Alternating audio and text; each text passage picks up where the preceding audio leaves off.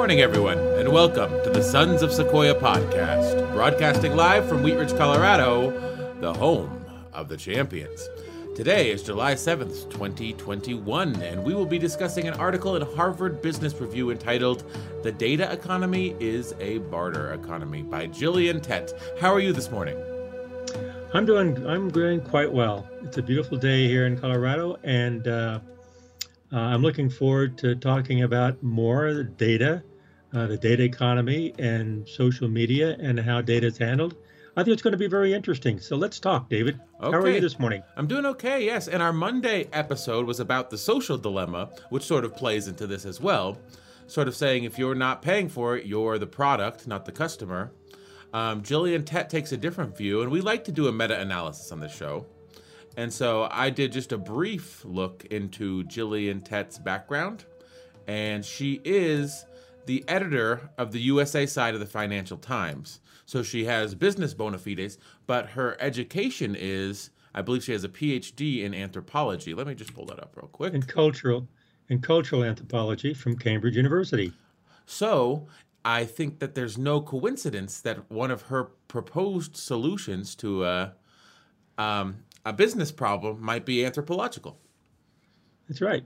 And we love that type of approach because you should look at things in different directions, in different dimensions, and different views, different perspectives. Yes. And Gillian certainly does, and which I really like. We often so say, let's talk about what she said. We really often great. say where you stand depends on where you sit.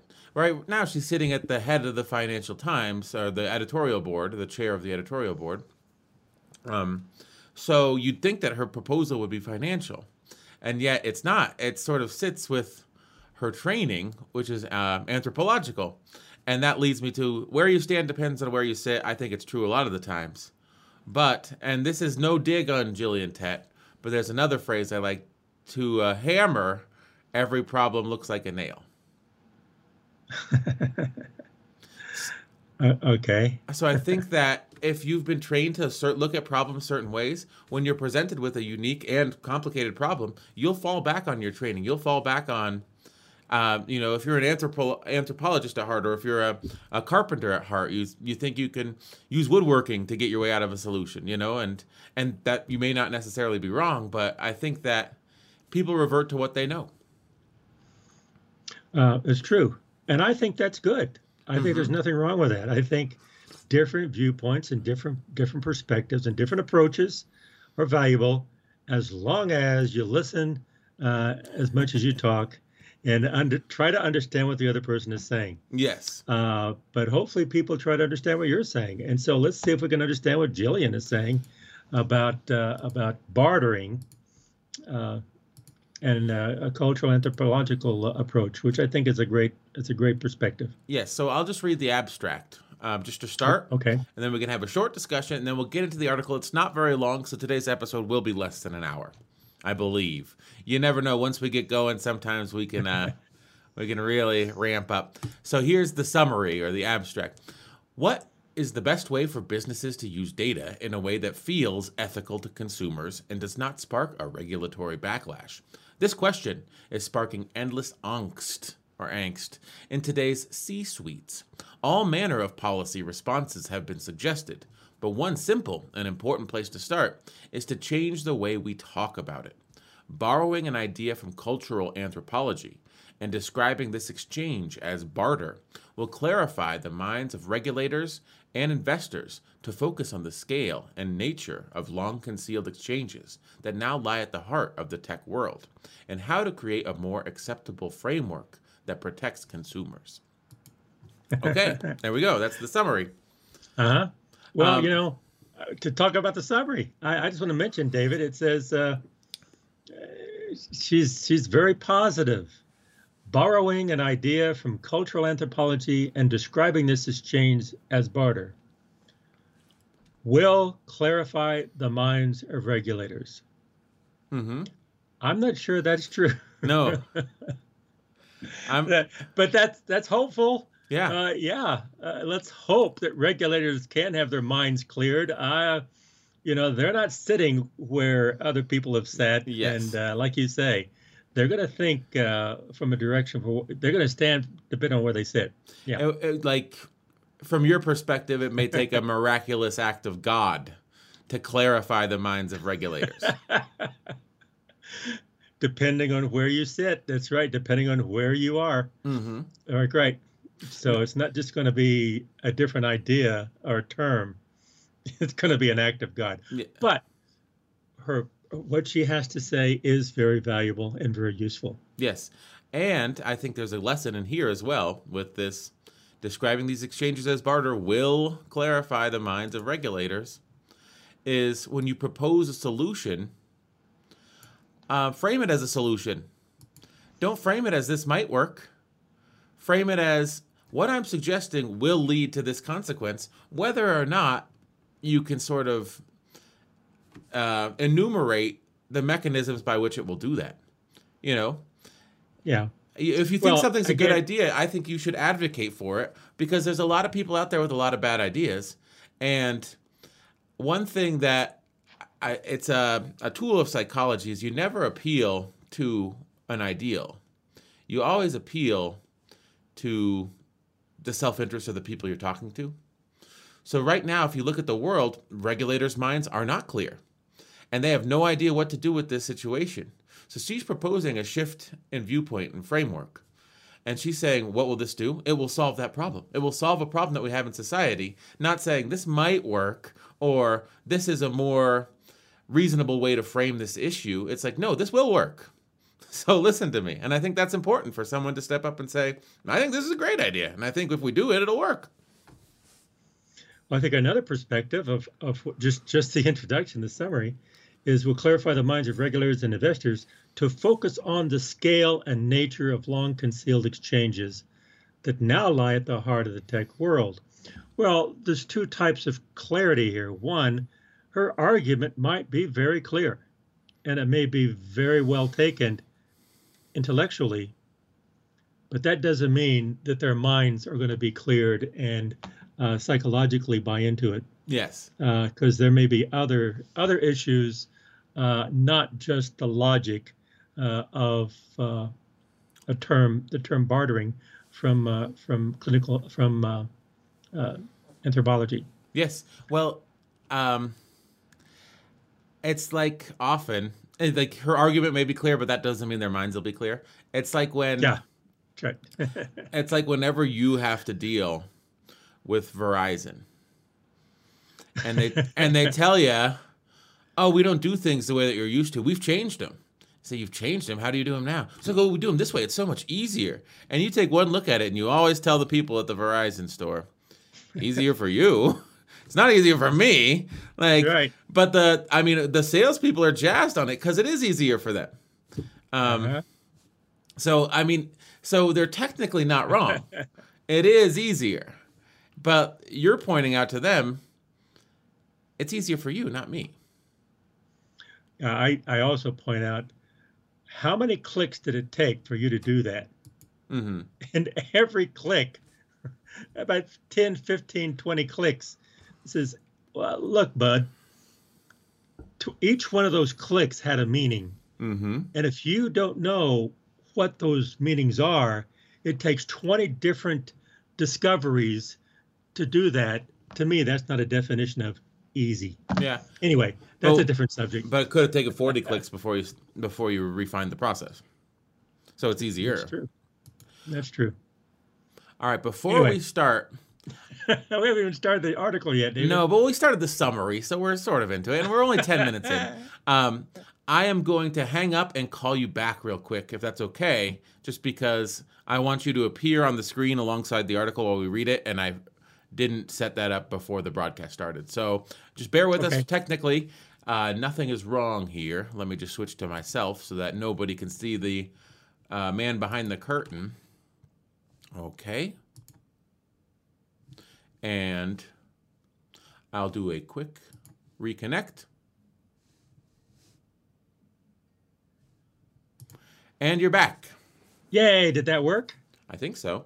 I don't see your face though yet. No, I didn't open the camera. There we go. There we go. This is what I wanted to see, and it was we're online. Well done, David. Yes, we figured it out. Are we ready to get into the article now that we're 10 minutes in? I think we are. Okay. Should I read? Do you want to read? Whatever you want to do. I'll read the intro. The Data Economy is a Barter Economy by Gillian Tett. The use of consumer data today is expanding exponentially, as is public and political criticism of these practices. Just think of the political scandals that exploded a couple of years ago around Cambridge Analytica, or regulators around the world examining whether social media platforms such as Facebook have abused their monopoly powers. The new bipartisan bills calling for tighter tech regulation that are now circulating in the U.S. Congress, and the appointment of Lina Khan to head the Federal Trade Commission will only inflame this debate. So, what is the best way for businesses to use data in a way that feels ethical to consumers and does not spark a regulatory backlash? This question is sparking endless angst in today's C-suites. All manner of policy responses have been suggested: breaking up tech giants, redefining monopoly controls, introducing new privacy laws, and letting consumers, quote, own, end quote, their data, to name a few. One simple and important place to start is to change the way we talk about it.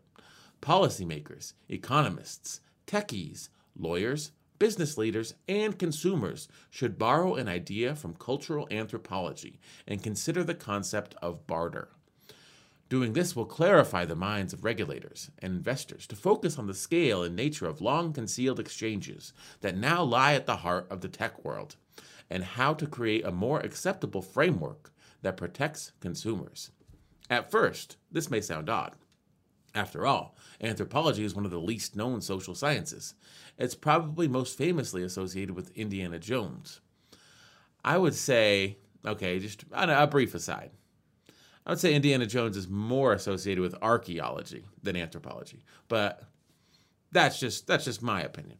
However, let's continue. And the word barter conjures up images of swapping meat for berries, an image that seems far removed from the modern C-suite, let alone Silicon Valley. Economists tend to assume that barter is a prehistoric practice that disappears whenever societies invent money. That, at least, was the scornful view of Adam Smith, the 18th century intellectual. It has shaped economic thinking today. Most Western executives have absorbed a cultural assumption that because money makes the world go round, to cite the cliche, the most important things in an economy are measured in monetary units and or organized with money. Transactions that happen without money, i.e. those which are free, are thus downplayed or ignored. Anthropologists, however, have a much broader vision of how the economy works. They look at how exchanges bind societies together in a broad sense, and know that money-based exchanges are only one of the flows that binds us together. Systems of social credit, gifts, and barter matter too. If they are rarely discussed in public and cannot be easily factored into an economic model. Looking at what is hiding in plain sight, i.e. non-monetary flows, can help frame the modern digital economy. After all, what drives the business strategy of companies such as Facebook, Google, and numerous others is partly an exchange that does not entail money. Consumer data is being collected in exchange for the provision of services, just as berries might be swapped for meat. I would argue that barter is the best word to describe this exchange, and if this phrase was inserted into the language of the C-suite and policymaking today, with a broader anthropological perspective, this could deliver several benefits. Most notably, and then we get into most notably. Yeah, some points she wants. How do you feel about the introduction? That's a good introduction. I think she does make a good argument. Mm-hmm.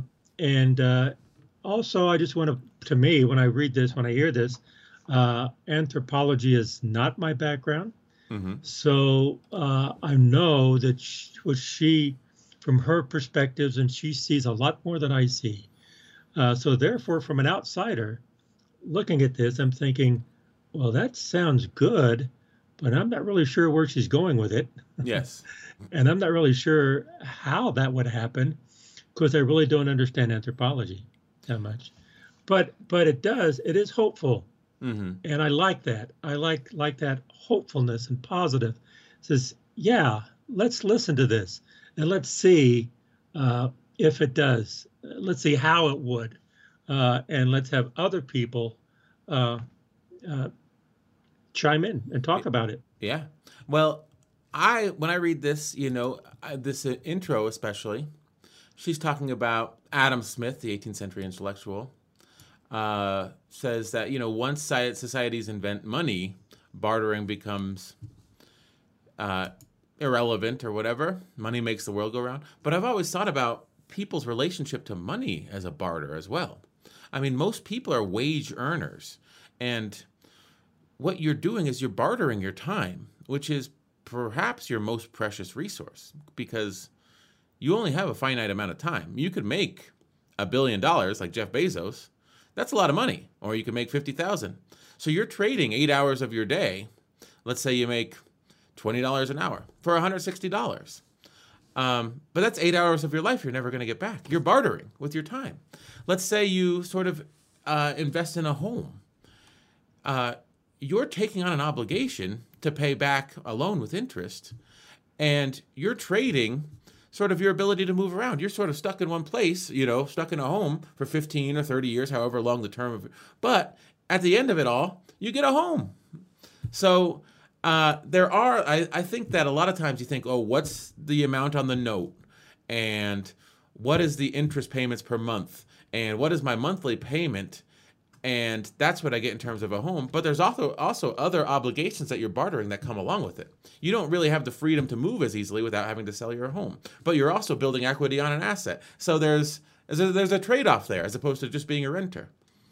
And so I think that a lot of monetary transactions are barter too. But she's talking about what's hiding in plain sight. Non-monetary flows. Every transaction has non-monetary flows. I remember when I was in business school, there was a survey conducted of American firms and Japanese firms. And the Japanese firms and the American firms, they offer the employees a gym membership that was worth $600 a year, or instead of the gym membership, they could get $1,000 cash. 90% of the American employees took the cash. 90% of the Japanese employees took the gym membership. Because it wasn't about the dollar value of the gym membership. It was about loyalty to the company and sort of taking advantage of a perk that the company's provided for you. You can get money in other places, but that building loyalty with your organization was more important in a Japanese cultural context than an American cultural context. I always found that story kind of fascinating.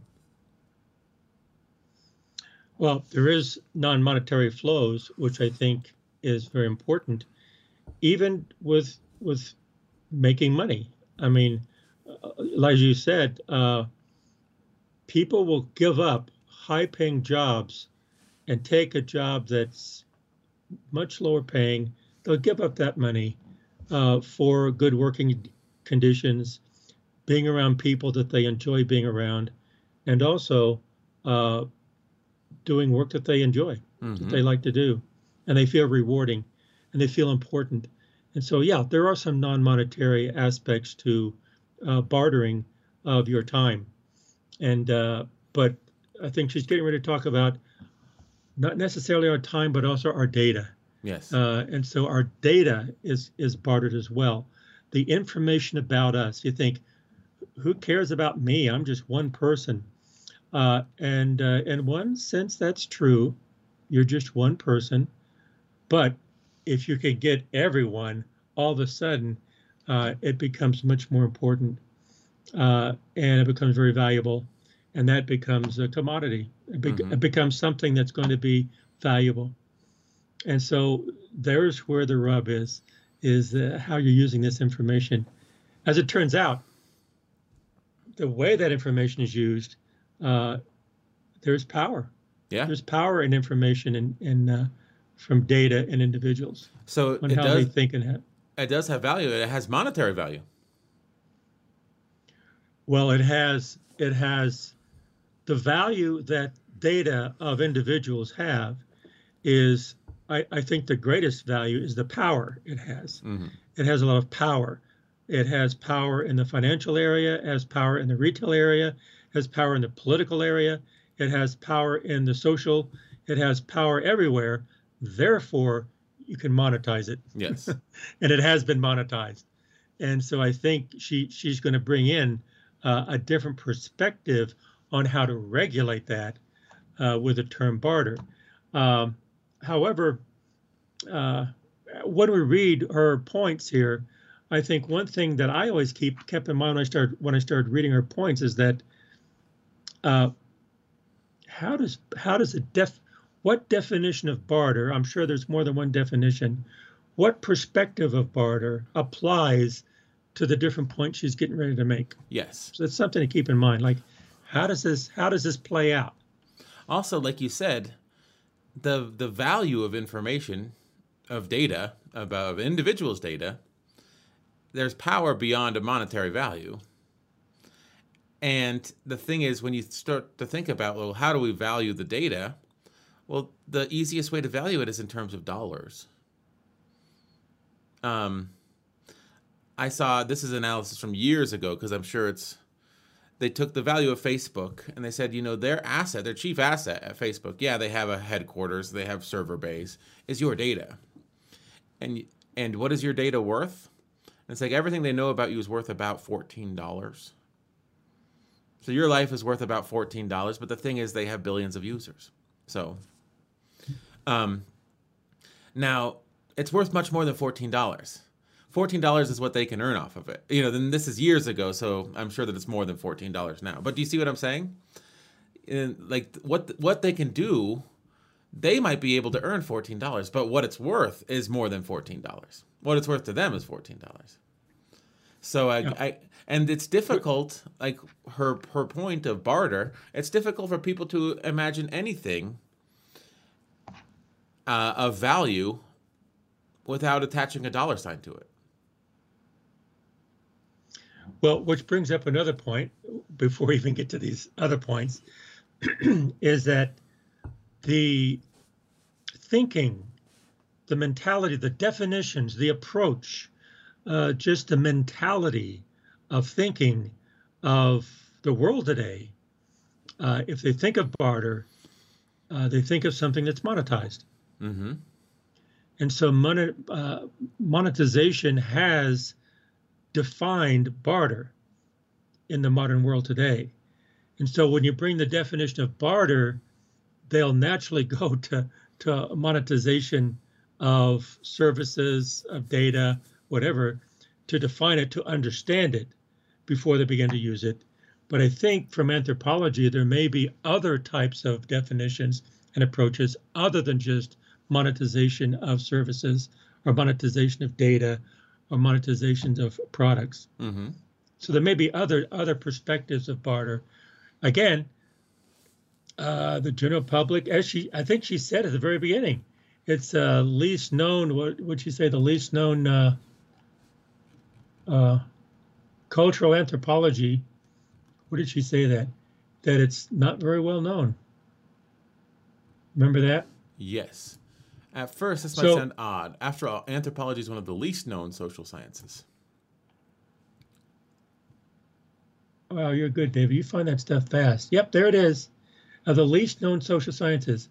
Well, that sentence right there, that's true.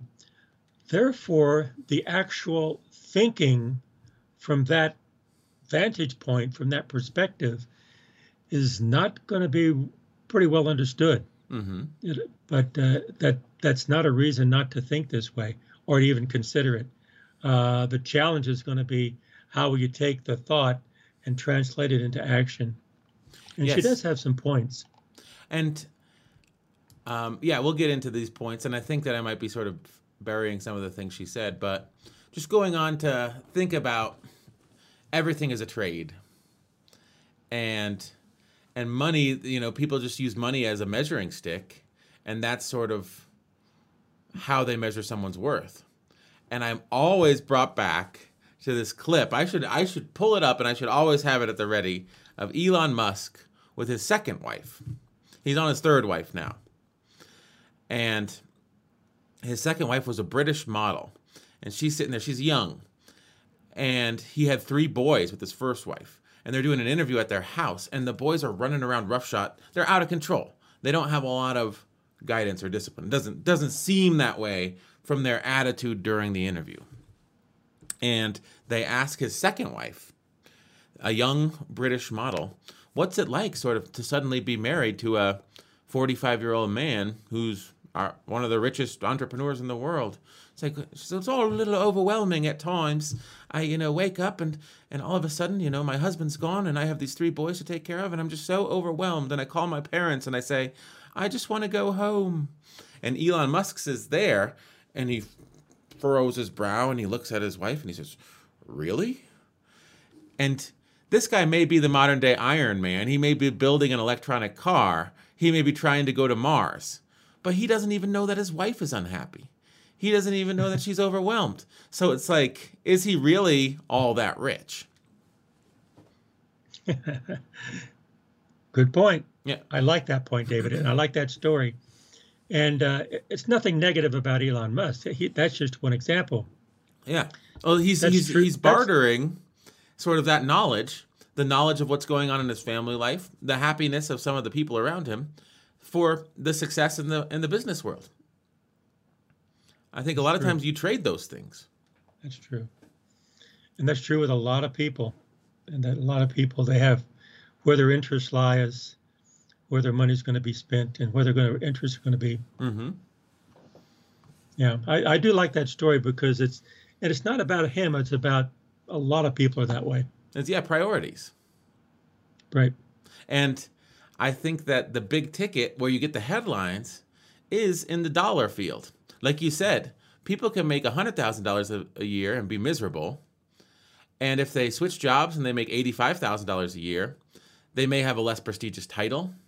But if they're doing something they love, their life becomes so much better with less money. I think that happens to a lot of people. Happens to a lot of people. But it's difficult when money is the only measuring stick to say, I'm going to take less money, but it's okay.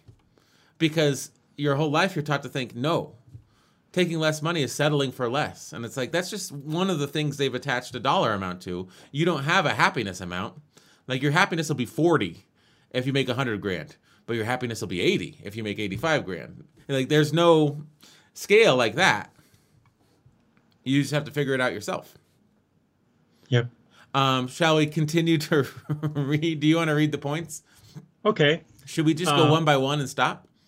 Yeah. Okay. So one by one, because they're short, and she just raises some good ideas, some very good points. So, do you want to do the last paragraph too? I would argue that barter is the best word to describe. Okay. Because it sort of sets up her. Leads in. Yeah. Okay. I would argue that barter is the best word to describe this exchange. And if this phrase was inserted into the language of the C-suite and policymaking today with a broader anthropological perspective, this could deliver several benefits. Most notably, number one, it would make everyone aware of both sides of the transaction. The idea that the modern tech economy depends on two-way, not one-way, flows is often lost in the public debate about data usage. Consumers are not just giving up data, which they sometimes hate. They're also getting services in return, which they almost always like. Since they don't want to lose the latter, they continue to deal with social media sites, even amid political outcry. Okay, I have a big point to make, and it's a negative point. Okay. We just watched The Social Dilemma. Our episode on Monday is about it, and I don't think we brought this up in the episode. But in The Social Dilemma, they said, if you're not paying for the services, you're not the customer, you're the product. And I always take a critical eye when someone talks about both sides. So there is a third side, and that's the actual customer. The actual customer is paying Facebook or Google for impressions, paying Facebook or Google for placing that ad in front of a person's face and allowing them to get attention. And that influences Facebook's and Google's behavior and YouTube's behavior algorithmically. It influences the behavior of the consumer who's consuming the services, the user, not the consumer. behaviorally. And it's sort of, that's what shapes the dynamic between the tech giant and a user is the actual customer. And so sort of leaving them out of how you frame the issue, I think sort of sells short the understanding of the issue. Well, maybe, and I understand what you're saying. Maybe another way to say it is that this point that she's making is a good point. But you got to be really careful with this point to not fall into the pitfall of the danger of the fallacy of bifurcation. Mm-hmm. That there's not just two sides, there's multiple sides. And it's saying, oh, you have the consumer, you have the services, and that's it. That's not it. There's a lot more out there. And so this could be a positive way to look at it from a barter standpoint, but also could be a fallacious way to look at it by just defining just two sides. Yes. And if one side wins, the other side loses in a zero-sum game, then maybe someone else is actually winning. Yes. And I don't want to bring up... And you're both losing. Maybe. So there's another way to look at it. I don't want to bring up this point. I don't want to talk about this because it's sort of a talking point that's sort of nonsense. But I'm going to do it anyway. Now, let's say I go to Alabama. And I'm going to pick on Alabama because that's always one of the states that's easy to pick on. And I have 100 students, and they want to join my school. And they're really clamoring for it. And because I'm going to teach a curriculum that they really like. It's a charter school, and you know, Republicans are all about charter schools. But I'm going to need a little bit of funding from the government. So I say, I have 100 students. They're ready to go to my school. I'm going to call it Critical Race Theory High School. Alabama state government, do you want to give me a couple $100,000 so I can start this school? That third party will not broker that solution, even though there's a person willing to provide the service and a person willing to accept the service. And I think in this framing, the third parties, the people that are advertising on these platforms, the actual customers, they have a lot of power over what happens. Just like the state has a lot of power over a brokered solution for a governmental service provision. Mm-hmm. Well, it's a very good point. Good perspective. I like it. But I wonder how many people would. I wonder how many people that would be lost on. Mm-hmm. I'm not sure everyone would follow that line of logic. Like, well, that's true, but they don't like that because they don't want to think that they can fall into that trap. Yeah. And so sometimes people will say, "Oh no, I don't think that's true," but it is. Mm-hmm. It is very true. So number one. It makes everyone aware of both sides of the transaction. I would modify that. It says, at least this would be what we would say, since it's our podcast here. It would make everyone keep on talking and listen to what other people, try to understand what other people are saying. Not just two sides, all sides. Try to listen to different people. Shall we move on to number 2? Yes. Number 2, it illuminates the point that consumers don't seem to want to pay for these transactions with money. But, see, my problem is that the users aren't consumers. Okay, in recent years, tech companies has offered internet users a way of selling their data for money and paying for internet tools with money. For example, in 2019, Facebook created a study app that paid users for access to their data for market research purposes. But consumer interest and uptake has been low.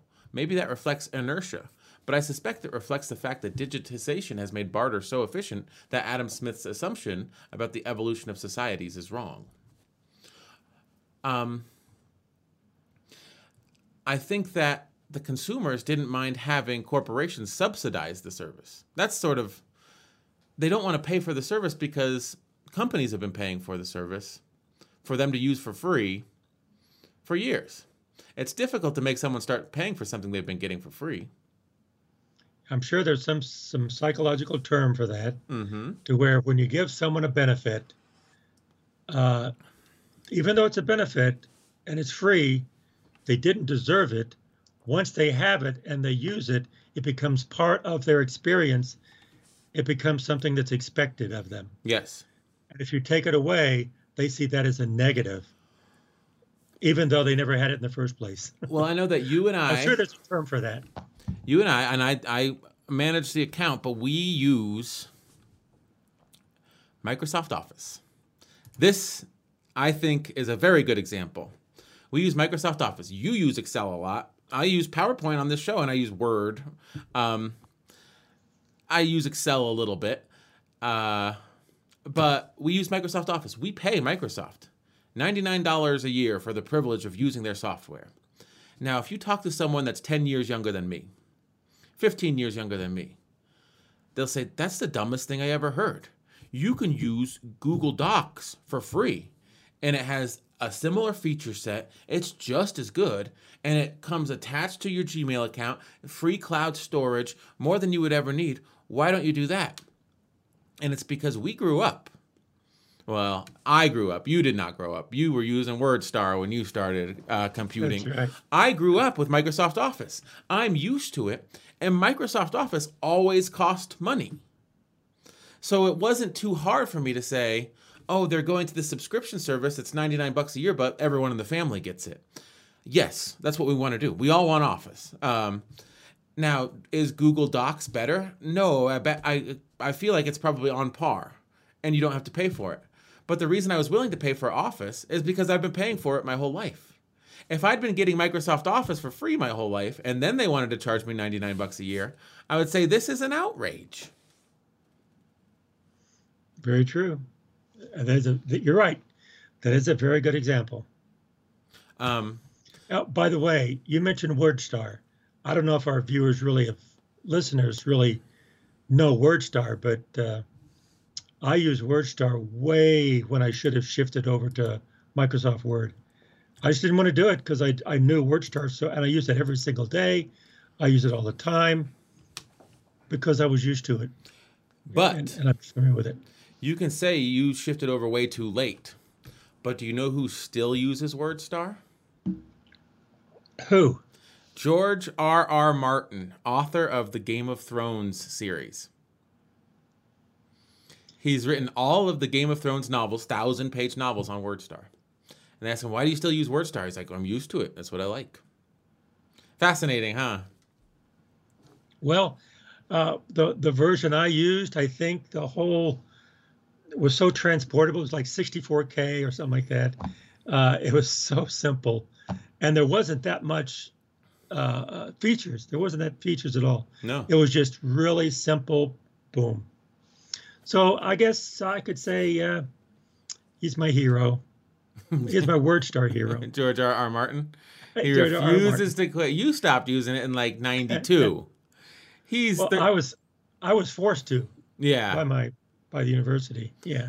But like that was like 92. He is almost 30 years later. He's still cranking out line after line on WordStar.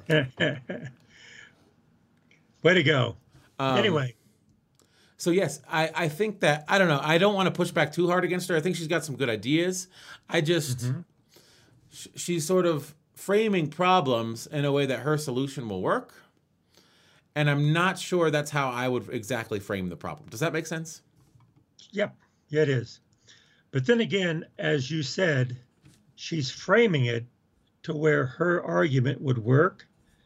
And so maybe her argument will work in certain circumstances, and maybe not exactly the way she's framing it, but maybe her argument does have some validity in maybe with a different frame. Yes. And maybe the thing is, she says, anthropology is one of the least studied sciences. Maybe it's not that my framework is better. It's that my framework lacks the knowledge of anthropology to understand exactly how what she's saying would play out in action. I think it's a little bit of both. Mm-hmm. A little bit of both. Yep. And I think it's always good to sort of admit, maybe I just don't know enough. Maybe she knows something I do, and that's why this doesn't make sense to me. Because there's a lack, there's a lack of understanding, there's also a lack of knowledge. Then that's always a potential when you sort of look into anyone's argument. Well, very true, David. I think if she was here right now, if she was on our podcast and she's hearing us say these things, I really believe she would have an answer to all this stuff. And her answer would probably be very articulate and very, very good, very well taken. I go, I understand what you mean. You know, that I get it. It would be more like she would be educating us on cultural anthropology, because that's an area of expertise that she has that we don't. That's right. I would love that. That would be very, very interesting. Now, I think one thing that happens in modern media settings, like what we're doing, we're not experts in cultural anthropology. We're taking her argument, and from our perspective, we're saying, I don't know if I totally agree with that, but we're not the experts in that subject matter. That's right. So I think it's important to admit that, because when you watch anyone on the internet, aside from us, talk, they're the smartest person that ever lived with more expertise than anyone has ever had in the history of time. So I think it's okay for us to push back against ideas, with the caveat that we may not understand what's being said totally, and we may lack knowledge or understanding that would cause us to click into place. And yet, from our perspective, we don't totally agree with it. I know. And I think what you're saying is eyes wide open, and also being very, very, very open, but also very logical about, look, we don't understand all this. But a lot of people don't say that today because they want listeners. Yeah. Again, I think we have the Dunning-Kruger effect, where the people who really don't know what they're talking about think they're the really smartest person in the room. Yeah. When they're not. They're probably the dumbest person in the room. But they don't know that. And so they think they're smart because they're not smart enough to know that they're not. And so, but this stuff I don't know. But I find it very interesting. And I would love to know her arguments, her not arguments. Well, yeah, her arguments behind these points, I guess. Yes. Her explanations. There's this curve, I think, that they use a lot in nonprofits, called awareness to action. So if you're a nonprofit and you're focused on saving the forests, you have to make people aware that the forests are being destroyed. Once they're aware, then you sort of push them towards a specific action. And that action, typically in nonprofits, is give us money. Like it is in everything in this world. Like, were you aware that this is the case?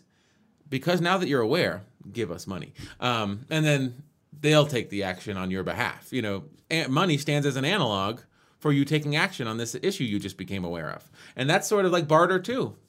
Like, oh, wow, there's injustice in the world, but if I give you money, you'll work on it. So that money, that transaction, is like a barter to sort of salve my broken heart for the bad things in the world. I think a lot of charity works that way. Well, a lot of everything works. A lot of politics works that way. Yeah. A lot of interpersonal relationships work that way. Oh, I'm sorry I cheated on you. Here's a brand new diamond necklace. And it's sad, but that's sort of the way the world goes round. So anyway, what were we talking about? Number three. It draws attention to the scale and significance of these transactions for the wider economy. At present, these flows tend to be excluded from economic measurements, such as gross domestic product data and investors' models of companies' valuations. That is a big mistake. This barter trade needs to be acknowledged to get an accurate picture of how the economy really works and what companies are really worth. I think that is true. I think there's a lot of non-monetary jobs going on in the economy that don't get factored into the metrics by which we use to measure the health of the economy. So I think the amount of time parents spend with their children, like, I'm sure that has a net benefit on the economy, but that's not measured in the data. There's a lot of stuff, you know, and I think that a lot of the hardest jobs in America are some of the lowest paying. So they're not adding a lot to the bottom line. Like, those people that go in and they do these very difficult jobs, they don't have a lot of spending power. They don't have a lot of political power, but they're sort of propping up the nation on their shoulders. Well, I would like to understand better how these type of non-monetary flows really, from a barter perspective, is a more accurate picture of how the economy works for companies' worth.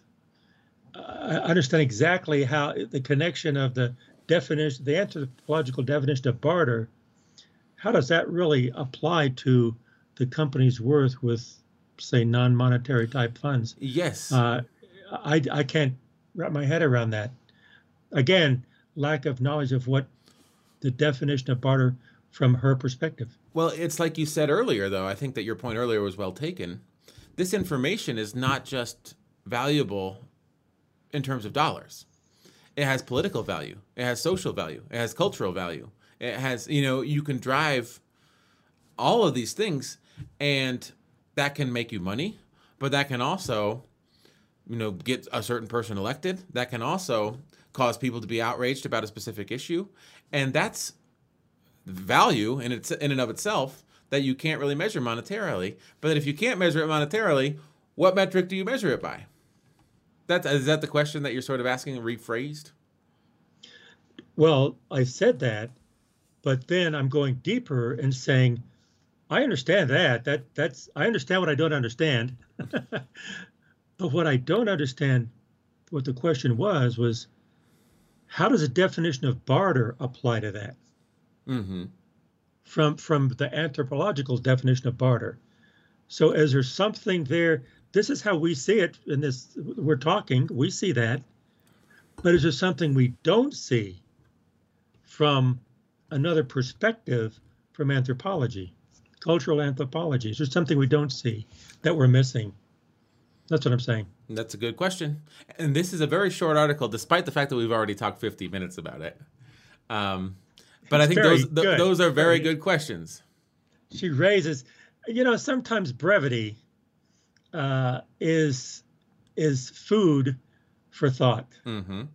If you talk too much, people tune you out. Yes. And she's just putting some really interesting ideas out there, and it just makes your mind just race. Yes. So we've been talking a lot about this article that's very short. So we hope you read the article by Gillian Tett if you're still listening. But sometimes brevity is great. So let's talk an hour about an article that's 1.5 pages long. Right? Uh-huh. Even though the article is short, our talk about it is not. Yes. Our conclusion after talking about a 2-page article for an hour is to say brevity is great. Shall we continue? We gotta get through this. We gotta charge through. Do what we say, not what we do. Okay. Yes. It could help. Go for it. 4, it could help policymakers understand today's corporate monopoly power. In recent decades, American regulators tended to assume that the best way to tell whether a corporation monopoly exists or not is whether consumer prices were high. Khan, the new head of the FTC, is among those who have argued that this approach is outdated, since companies are using monopoly powers even when prices are low. Talking about barter might help frame this more effectively. Mm-hmm. I think that's a very good point. And I think what she's saying from my perspective as a business person is market concentration of, consumers or controlling specific industries. A lot of times people would control the industry and then pump up the prices and say, look what they're doing. They're exploiting the prices. I think these companies realize we're playing a long game. Amazon continues to have the same prices as Walmart. It's not like Amazon's twice as much. That's a bad example. But they know that if they start using their monopoly power, the second they get it, they'll get regulated out of existence. But if they bide their time on their monopoly power until their competitors get weaker and weaker and weaker and weaker, and then they use it, there's no alternative. So they're playing a longer game, I believe. Mm-hmm. And I think that she's saying we need to recognize monopoly power where it lives, and talking about barter might help us more effectively identify monopoly power so that we can do something about it before a monopoly just slowly outpaces everyone else, and then we're completely dependent upon them.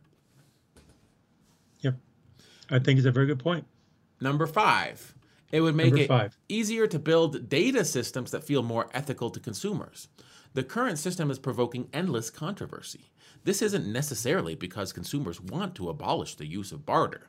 They probably do not, given how efficient it is. What is needed, however, is an effort to change the terms of the barter trade to give consumers more power. How? By forcing companies to provide far more transparency in these trades and letting consumers control the duration of a trade, i.e., how long data is retained.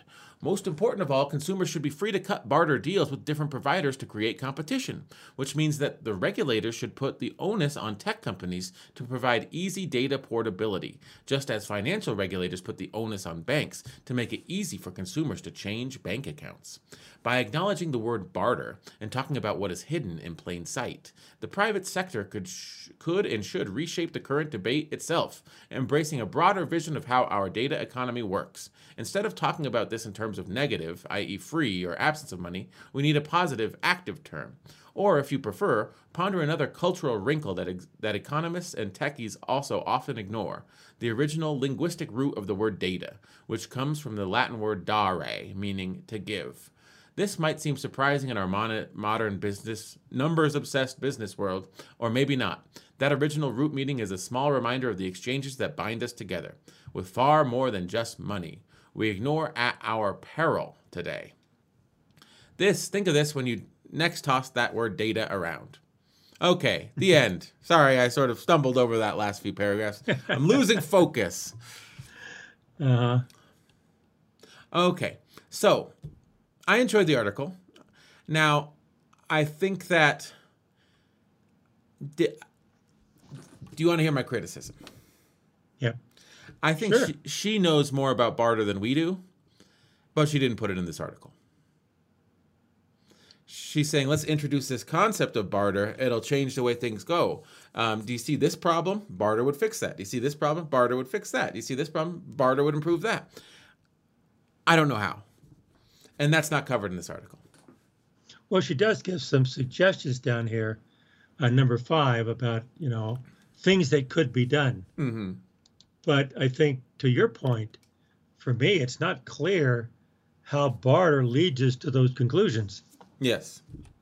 Yeah. But she's learned, and I respect that. And from where she sits, and I would love to know more details of her thinking. Mm-hmm. Because she obviously knows a lot more about this than just on this short article. Yes. It's like she's saying, this is what could be done, but she never says how to get there. So I would love to have more detailed information about it. Now, do you think she's the type of person that should be on like an advisory committee for the Federal Trade Commission's regulatory team to sort of say, we need to define structures where we start to look at consumer data as X, and then we start to look at the services provided as Y, and we see that as a trade of X for Y, not X for $10 for Y, So she's the type of person that could sort of sit in on regulatory hearings and sort of, because I think that what she's proposing and how it would play out would be more in a regulatory space than at the C level. I mean, at the C level, she's specifically mentions the C level in the summary and in the opening paragraph. Endless angst in C-suites. Now, I think that the angst isn't about... I think that it's working. Think about 20 years ago, how big Facebook was. It didn't exist. Or it was, 5 months old. Now it's a $700 billion company.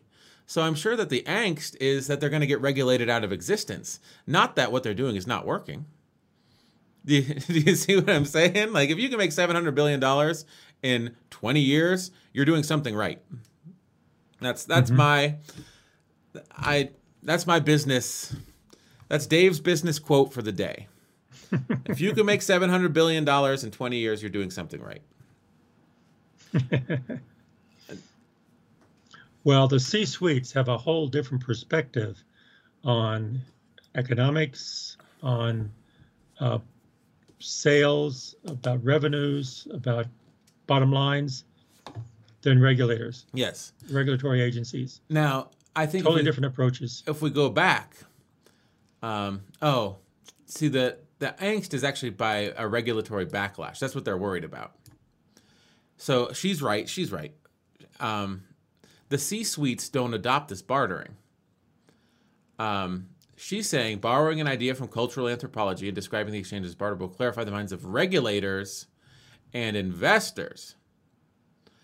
So she's focusing this idea on regulators and investors. And I think basically the only reason investors wouldn't invest in a tech giant is because they'd be afraid that regulation is going to hamstring them, like it did with Ma Bell.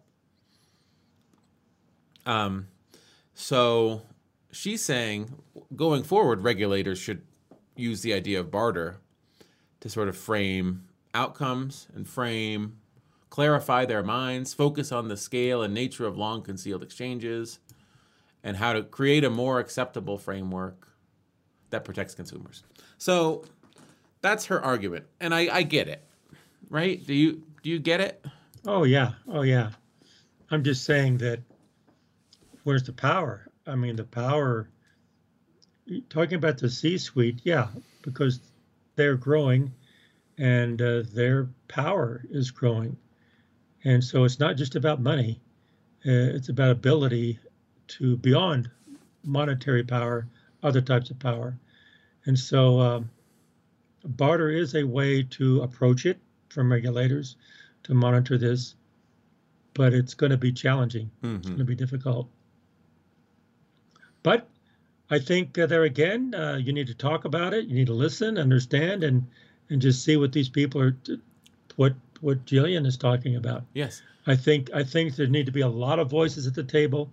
Try to understand what everyone is trying to say here, and then don't go down one path. Just try to have something that's going to be working for the future.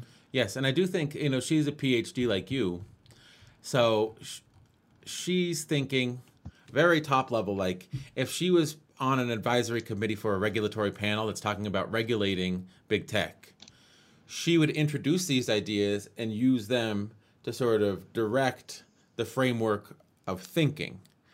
And then the grunt workers would say, how does that play out in terms of specific policy suggestions, right? I wouldn't call them grunt workers. that they're practitioners. Yes. The practitioners will take the thought, PhD looks at theory, looks at concepts, philosophies, but from that philosophy, you have a number of values from that perspective. However, the thinkers have to come down to the planners, have to come down to the doers. Mm-hmm. And so you have to understand that this spectrum here, this vertical spectrum, really there's brilliant people at each one of those levels. That's true. And you have to respect all of them. And so, I started at the PhD level, but then I started moving down. I began realizing the value of each one of them. And I think that that's why I love our podcast, that we listen, understand, and also respect what everyone says, because there's a lot of smart people out there, and they're smart in different ways. Mm-hmm. And a PhD is trained and challenged to be intelligent and smart in one way, mm-hmm. From philosophy. However, there are other very intelligent people, brilliant, gifted people that are not necessarily with that perspective, with other perspectives. Yes. And all of that is our world. It's like you could be the most learned person on basketball. You're not going to beat LeBron James in a game of one-on-one. Right? That's true. That's true. And But I think what you're saying, it reminds me of, this is, I always rolled my eyes with, the Plato, the philosopher? Oh yeah. He described a system of gold souls, silver souls, and bronze souls. And guess who the gold souls were?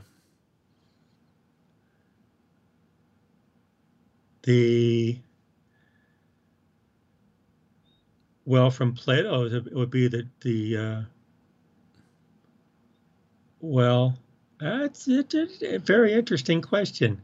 I don't know what he said. Where you stand depends on where you sit. Where do you think? From Plato's perspective, he would say philosophers. Philosophers were the gold soul. How did you know that?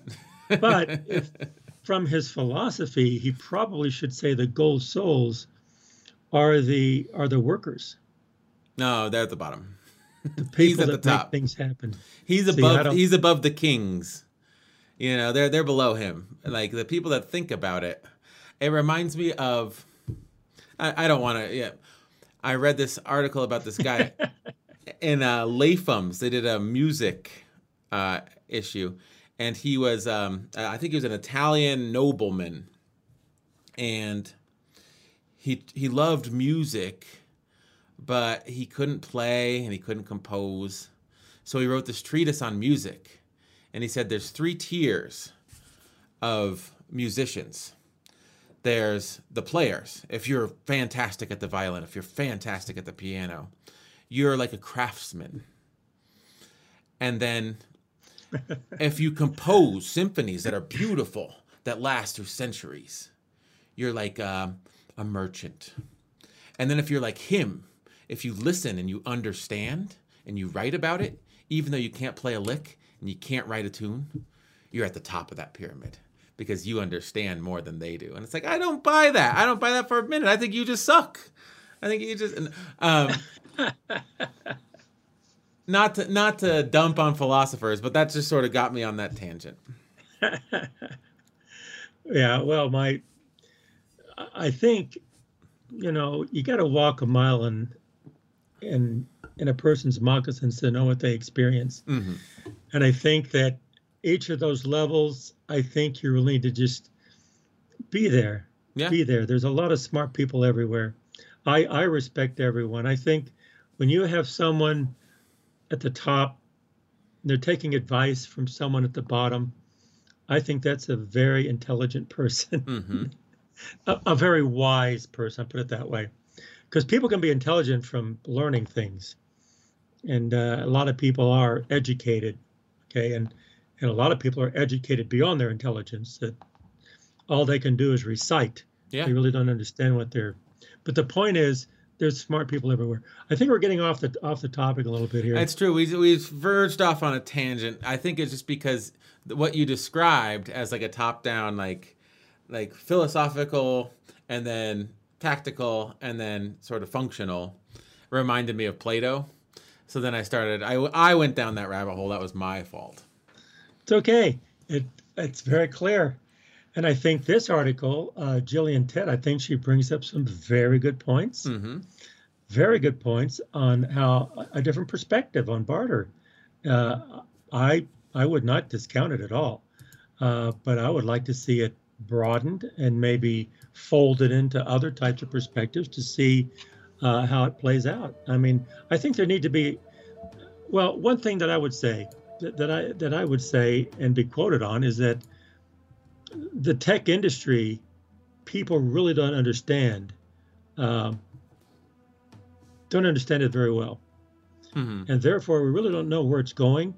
We're beginning to visualize and realize the power of the growth of the tech industry and data, but how to manage it, how it's going to change things, if it's going to make life better or worse, how it's going to bring people together or divide them, we don't know. And so when you don't know that, you really need to step back and listen to people and have people from all different areas and levels chime in. And let's just listen, understand, and come together. Mm-hmm. You're not going to be successful by dividing people. You're only going to be successful by bringing people together. And that I'll stand behind that Nice. forever. Well, we got the music playing. Should we wrap up the episode? Let's do that. All right. Sons of Sequoia, you ready? I'm ready. Okay, our tagline here, Sons of Sequoia, which we're talking about every episode. Keep on talking and listen more than you talk. And try to understand what the other person is saying. We'll catch you next time, everyone. Bye.